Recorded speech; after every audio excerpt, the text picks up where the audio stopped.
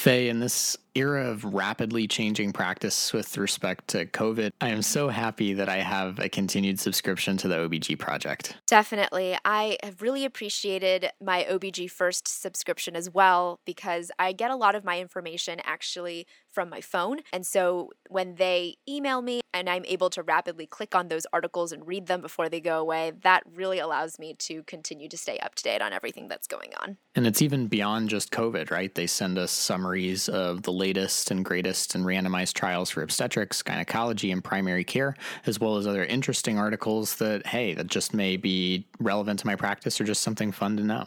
So if you're a fourth-year resident like Nick and I, you can get 1 year of subscription to OBG First absolutely free. And we have actually gone beyond our first year, and I've continued to subscribe to the OBG project and OBG First just because I think that it is so helpful for my current practice and for my learning.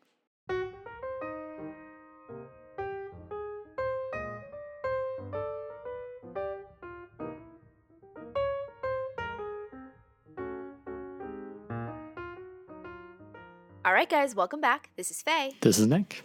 And this is Creogs over coffee.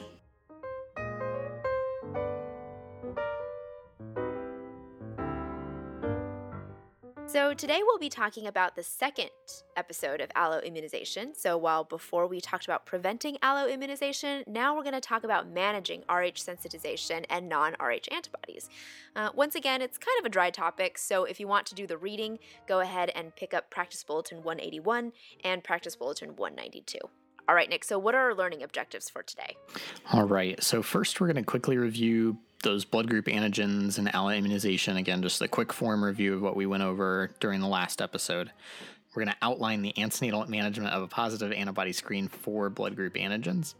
And then finally, we're going to discuss monitoring for and management of suspected fetal anemia due to alloimmunization. All right, so Faye, you think you can give us a quick review on those blood group antigens and alloimmunization? Not without my notes, but I'm going to try. So first of all, there are over 36 different blood group systems for human blood. The most common ones that we use are the ones that we're all aware of, so the ABO system and also the Rhesus or Rh blood group system. The Rh system itself has over 40 blood group antigens. Of these, the most common and important ones are capital D, or just D as we call it, big C, big E, and little e. Remember, there is no little d. The D group is what we most commonly hear about and spent our entire last episode talking about. Again, someone who is Rh positive means that they have a positive Rhd antigen, but these other antigens are also in the Rhesus classification. Beyond the Rh system blood antigens, there's also a bunch of other significant or common blood group antigens that we encounter in clinical practice.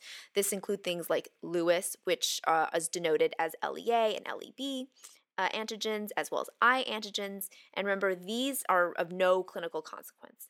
There's also the Kell antigen, which is definitely significant clinically, and it can lead to dire consequences in pregnancy.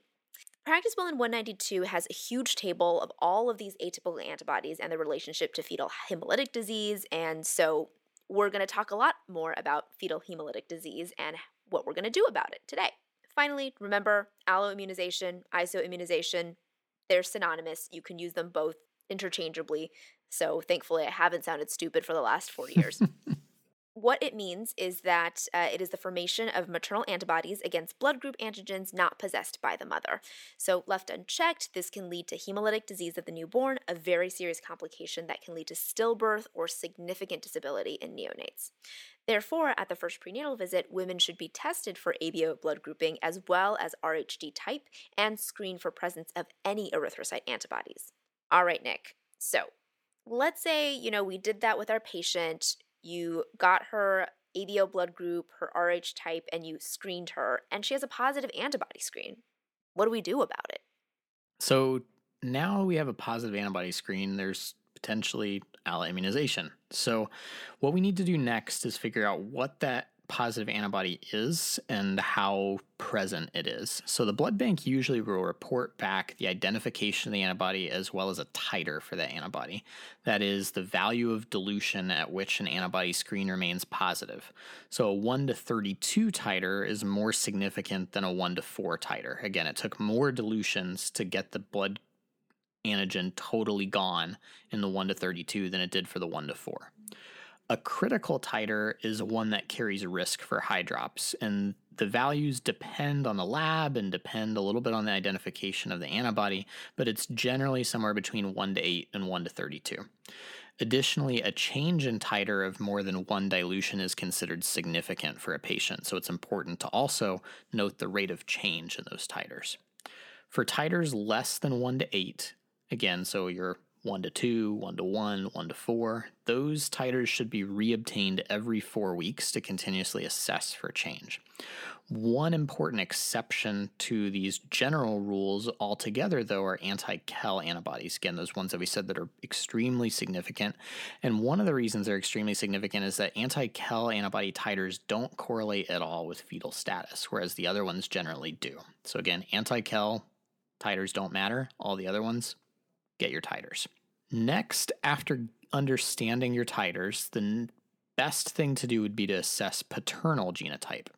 After all, if the infant can't get the antigen that the mother is sensitized to, so for instance, dad has no Kel antigen for mom's anti-Kel antibodies to attack, then there's no need for further assessment.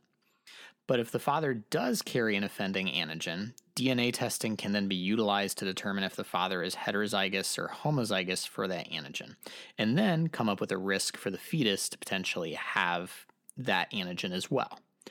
But paternity is not always certain, or DNA testing of the father is not always available. So the next place to look is at fetal DNA. Amniocentesis is the gold standard methodology for fetal blood typing. Chorionic villus sampling can also be employed, but carries a higher risk of de novo alloimmunization than amniocentesis does. The risk for CVS is usually quoted at somewhere around 14% versus amnio about 2 to 6%. RHD antigen carriage can also be determined by cell-free fetal DNA assays, and again, there are studies looking at cell-free DNA for D antigen as well as other blood group antigens, but these should be considered experimental. All right, Faye, so let's say that in our hypothetical case here, we've determined that a fetus is at risk for de-alloimmunization based on genetic testing. How do we try to keep this pregnancy safe and reduce the risk of severe hemolytic disease?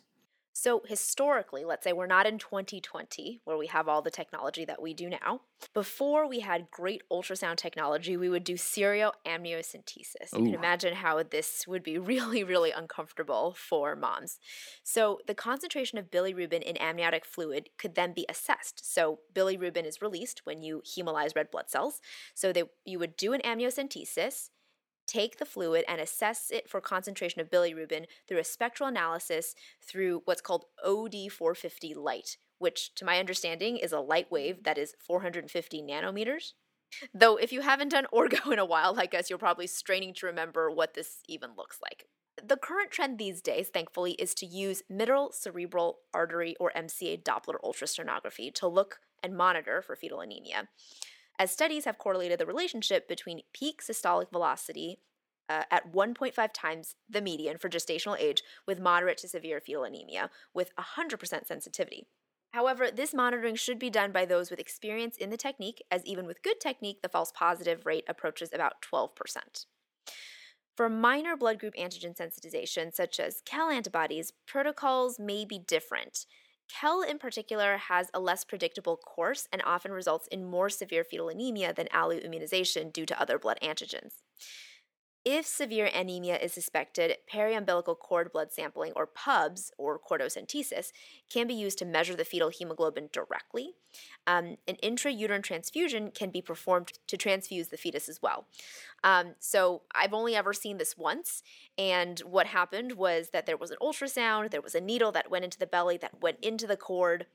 They connected a tubing to the needle, drew out blood, and then the MFM fellow ran as fast as they could with the tube of blood all the way down to the lab to immediately get the hemoglobin level and report it back so that they could transfuse the baby if needed. That sounds like an exciting job to have next year, Faye. I guess so. As the first-year fellow, I guess it's my job, so I better be wearing my running shoes. Yeah, no kidding. Might have to trade in the boots. Exactly. Nick, let's talk about then intervention and delivery. So let's say you think that you have a baby who is alloimmunized and you think they may be developing fetal anemia.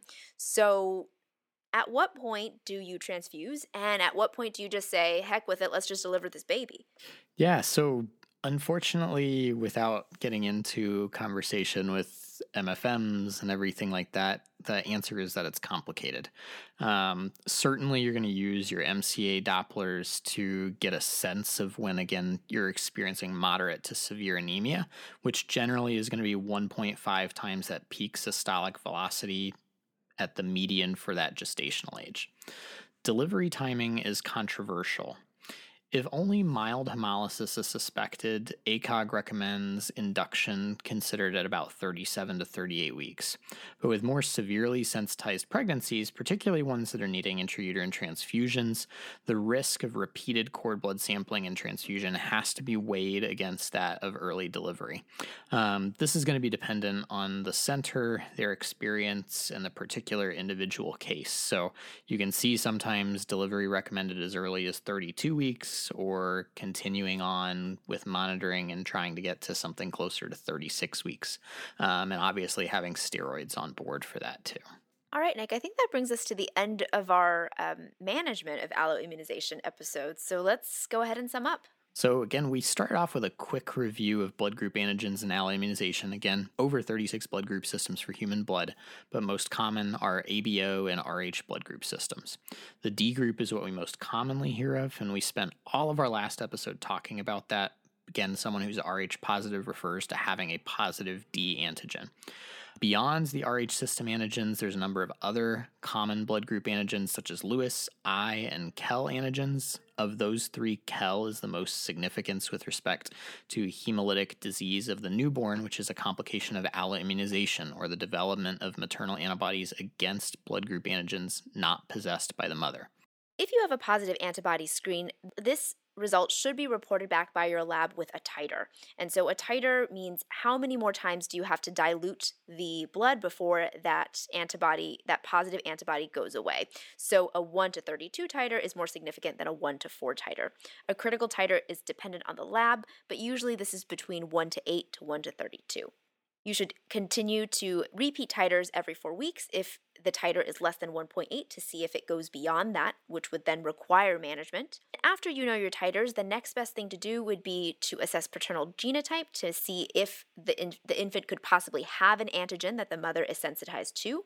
And also, if you don't know paternity or paternal testing is not available, there is also the possibility of looking at cell-free fetal DNA via amniocentesis to look at the baby's blood type. This, however, is still experimental.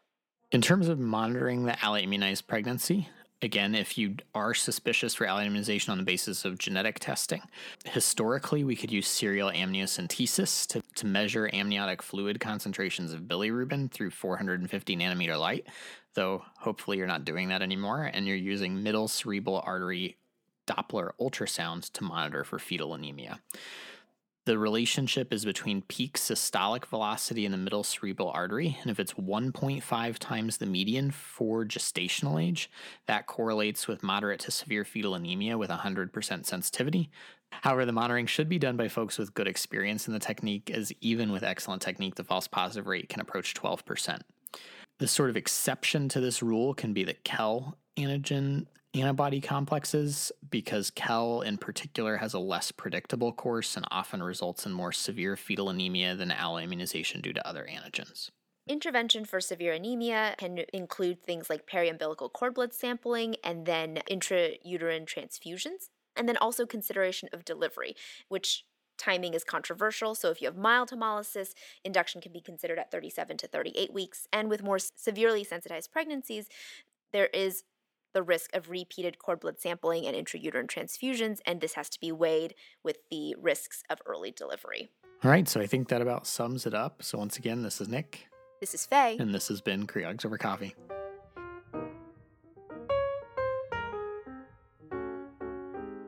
If you enjoyed this episode, go ahead and go onto iTunes, Spotify, Google Play, or any of your other podcatchers and give us a 5-star rating and review.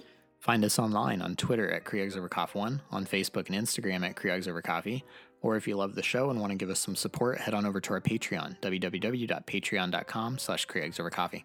You can find notes for this show and all of our other episodes on our website, www.creogsovercoffee.com. If you have a correction for this episode or any of our previous episodes, or have an idea or just want to send us some love, email us, creogsovercoffee@gmail.com.